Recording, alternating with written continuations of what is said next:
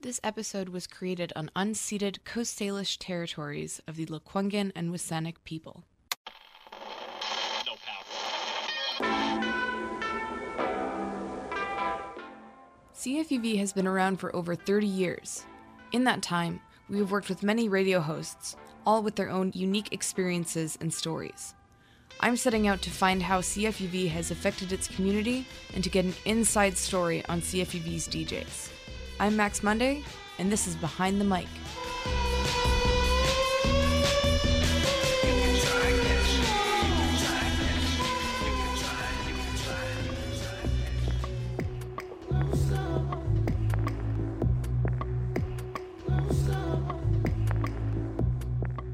Okay, my name's Manu, and I have with me here Kevin Greene of the Northern Circle. How are you, Kevin? I'm not doing too bad. Bonus day off today. Awesome, man.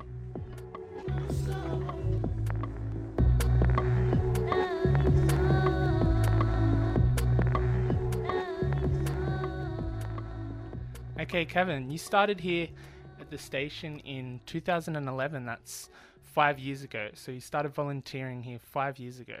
Yeah, it's been a little while now. I had a bit of a hiatus in the middle. I moved to Montreal for a little while. Awesome. Used to do a show with a buddy called The Outer Sphere. We probably did that for 2 or 2.5 years. And then I moved away for a while. And since then I've come back, and now it's the Northern Circle on my own, and it's pretty fun. Awesome. So how did you get into volunteering at the station? How did you find out about it and think that it was something that you wanted to do? I was a student up here at UVic, so that definitely is probably how I heard about it. Yeah. I've kind of always had an interest in live sound and recording and that kind of stuff. I used to be a lot more into like instruments and playing in bands and things like that. And this just seemed like a cool way to practice that and sort of get involved with music more generally. Mm-hmm. My interests have obviously shifted a little bit since then. I'm pretty full on into the dance music. Yeah.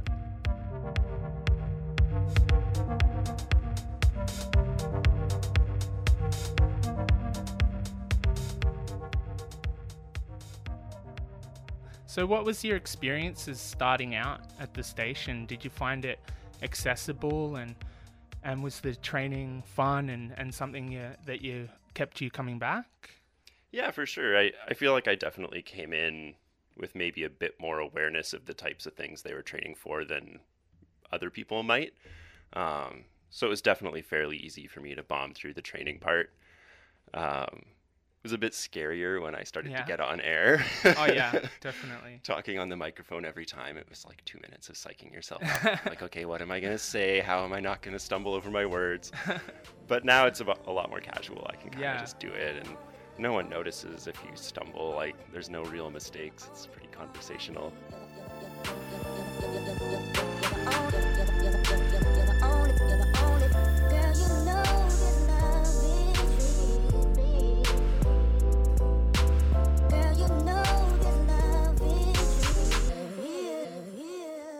And how is the environment coming in your experience as a new volunteer at CFUV? Did you find it welcoming, or was there any barriers to you getting involved here? The only barrier I would say would be competition for the time. Totally. It took me maybe 6 months to get through the training just because there was so many other people doing it at the time. Yeah. But I also started probably in September, so there was a lot of new people trying to get in then. New students. Yeah. Okay. Great. And how would you contrast? You said that you did a bit of volunteering at McGill. Mm-hmm. So how would you contrast your experience here to your time at McGill, like being a new volunteer and starting out and getting involved with the happenings of a community radio station? Yeah, I'd say I definitely found it easier here. It kind of seemed like they had retention issues in general over there. They kind of got people in, but then they kind of floated away over time. And I actually ended up being one of those people. I sort of got through the training and was trying to get involved, and it was just really hard to really get in and start doing something. They have a really full grid of scheduling, and getting on air was pretty hard. And there's lots of other opportunities, but it was a bit tricky to figure out how to get in there. Okay. Whereas here, I feel like right away you could start filling in, and there's fairly frequent opportunities to start practicing. Even if you don't have a regular show, you can get on air a little bit. Yeah, definitely feels open and accessible here. I think they're onto a good thing. They really make it easy for people to get involved, which is fantastic.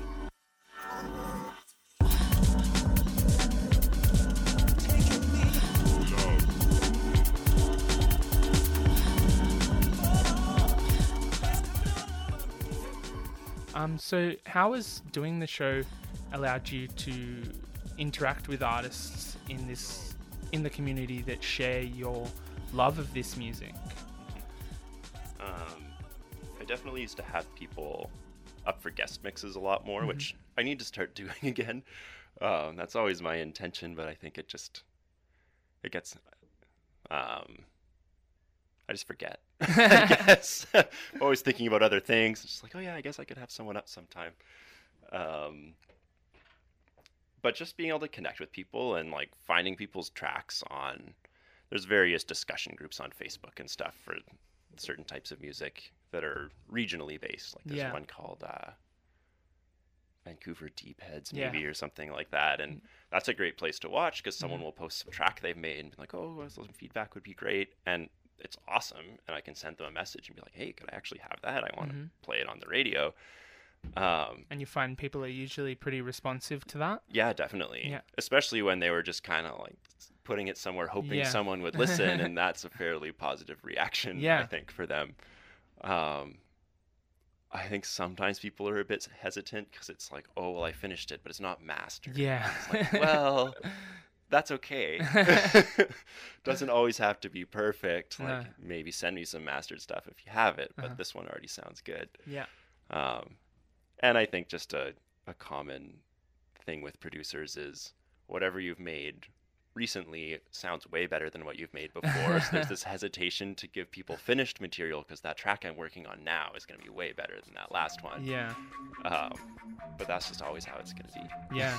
What a great boost for a producer to hear their music on the radio.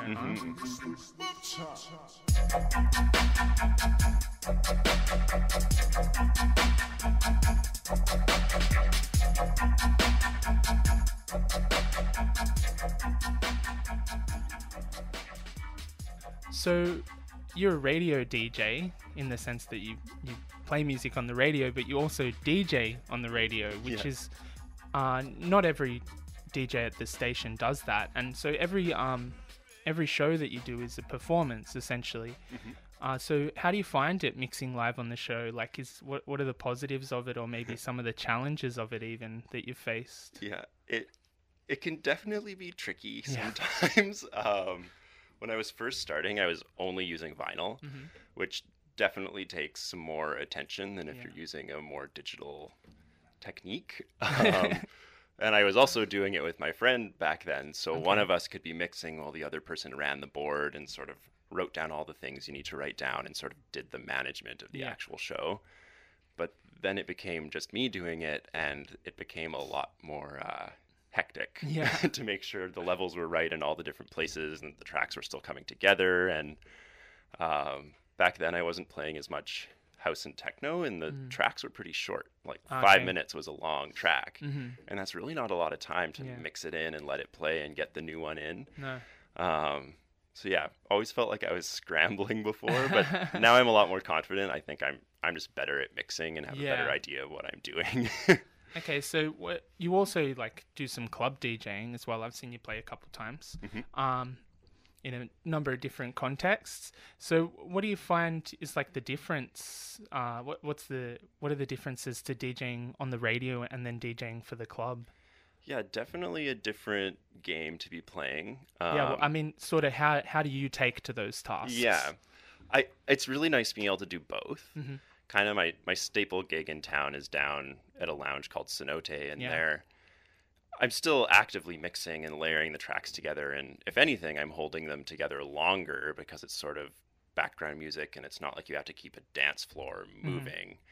Whereas in a club, more dance floor situation, there's sort of this pressure to keep it going, and you don't want to let things fall apart or a track to end. Like, you really need to be thinking about not just your next track, but what's the next one going to be after that, and where are you going? Whereas on the radio in particular, I usually pick some sound or vibe that I want to play within, and then build the rest of the show around that. So it doesn't necessarily have to be quite as restrictive. Sometimes it might be, it's going to be kind of dreamy today because it's raining outside, or it could be something different. I've played a lot of kind of brighter, more melodic house lately, just because of going to music festivals and dancing in the afternoon and just hearing that music. Yeah, I got excited about it, which I wouldn't really do in the club. It's kind of a different vibe than I would normally be pushing. Okay. There. So you find that you can sort of express yourself more in the radio? You have a bit more creative freedom? Yeah, I would say so. I guess if in a live context, I'm restricting myself a little bit more just for the sake of sort of the sound that I would have as an artist playing in that context. But there's lots of other great music that isn't so dark and heady, which is normally what I'd be playing. Okay. So yeah, it's fun to have those opportunities to play around a little bit, and it allows me to fit in some more local and Canadian people as well, because there isn't a ton that fits into the fairly narrow spectrum that I would play in a dance floor context.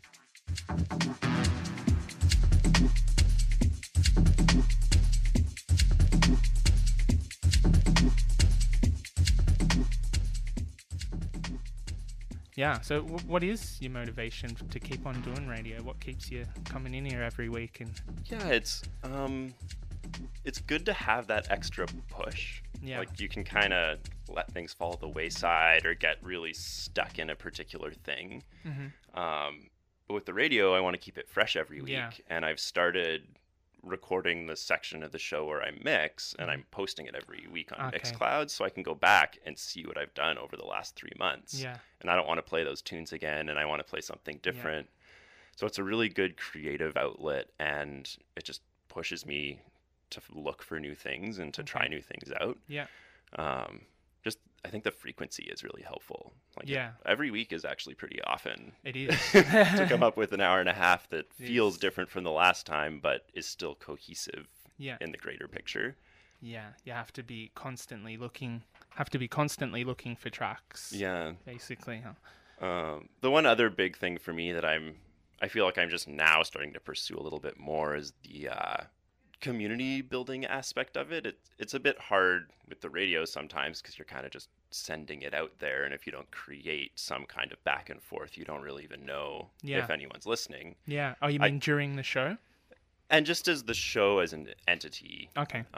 Like, I've started to now do a couple events, and I'm going into the fall, I'm going to try and have a bit more aggressive of a schedule for that, and create that opportunity for people to come out and meet each other and engage with the music that I'm trying to represent on the show in a more concrete, experiential way. I'd also love to move into doing some kind of music meetups that are sort of based around the show and get some people out for some more casual interaction around the music. Yeah.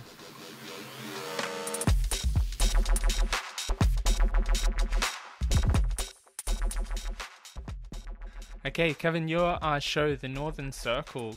Tell us a little bit about what your mandate is. What is it that you hope to do on the show? Yeah. I think I'm trying to play music that people haven't necessarily heard before. That's sort of a bit more underground and experimental within the realm of dance music, but is still accessible to people if they randomly turn the station on. It's not going to be like, oh, what is that? While still hoping that it's something new for the people that maybe are a bit more engaged. And to just sort of explore what exists within that realm of music. All right, so you stay away from the more commercial types of music? Oh yeah, definitely. I definitely get stuck in the darkness a little bit. Okay.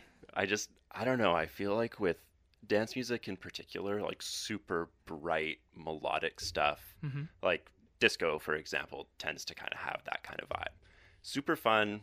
I'll dance to it anytime. Like, it's hard not to. Yeah. But I feel like it's not up to you how you want to engage with it. Like, it's happy, it's bright, and you can either be like that or you're not really engaging with it.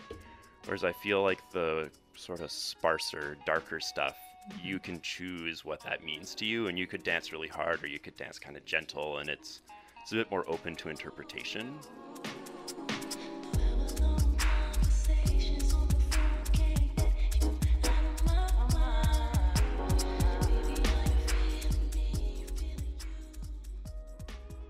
What's the importance of your particular focus on underground dance music rather than commercial dance music?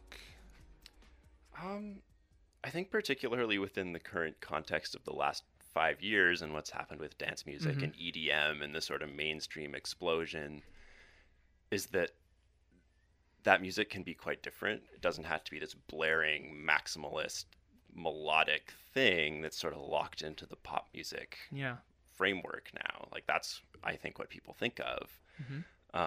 Like just the term EDM, I think is so funny. Like that doesn't mean anything. It's problematic. Yeah, it really just means pop music. Yeah. That has borrowed from the underground of dance music. Yeah, I was going to say mostly dubstep, but not really. I don't even know. It kind of did, and then it became something very different. Yeah. I'm always hesitant to use that word. Yeah. It has so much connotation. Oh, yeah, definitely. And what it means to me, I think, is different than what most people think. Yeah. But I think it's just important to show that other music exists, and it's not just about partying and raving or whatever. It's actually just sweet music. Yeah. And you can't really hear that on the radio, and unless you really go digging, I don't know where you would find it, or even how you would know that it's there to find.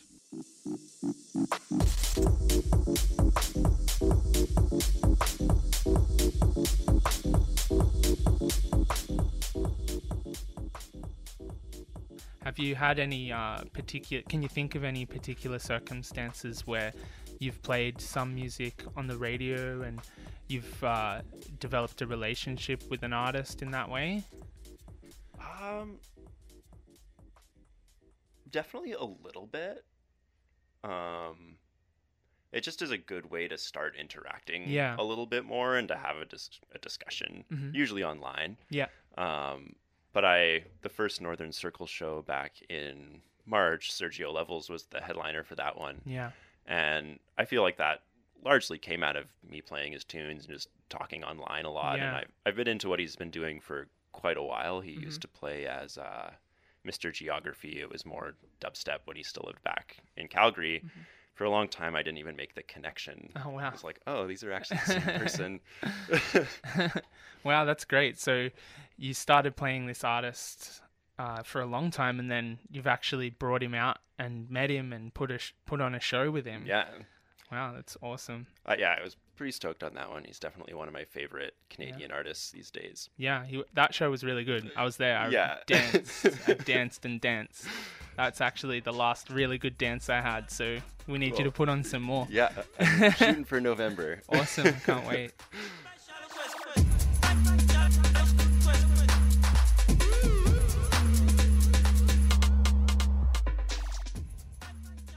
This episode of Behind the Mic, which was curated by Manu, featured a conversation with Kevin, host of The Northern Circle, which airs on Saturdays from 2:30 to 4 p.m. For more episodes of Behind the Mic, check out your favorite podcast provider or visit soundcloud.com/CFUV.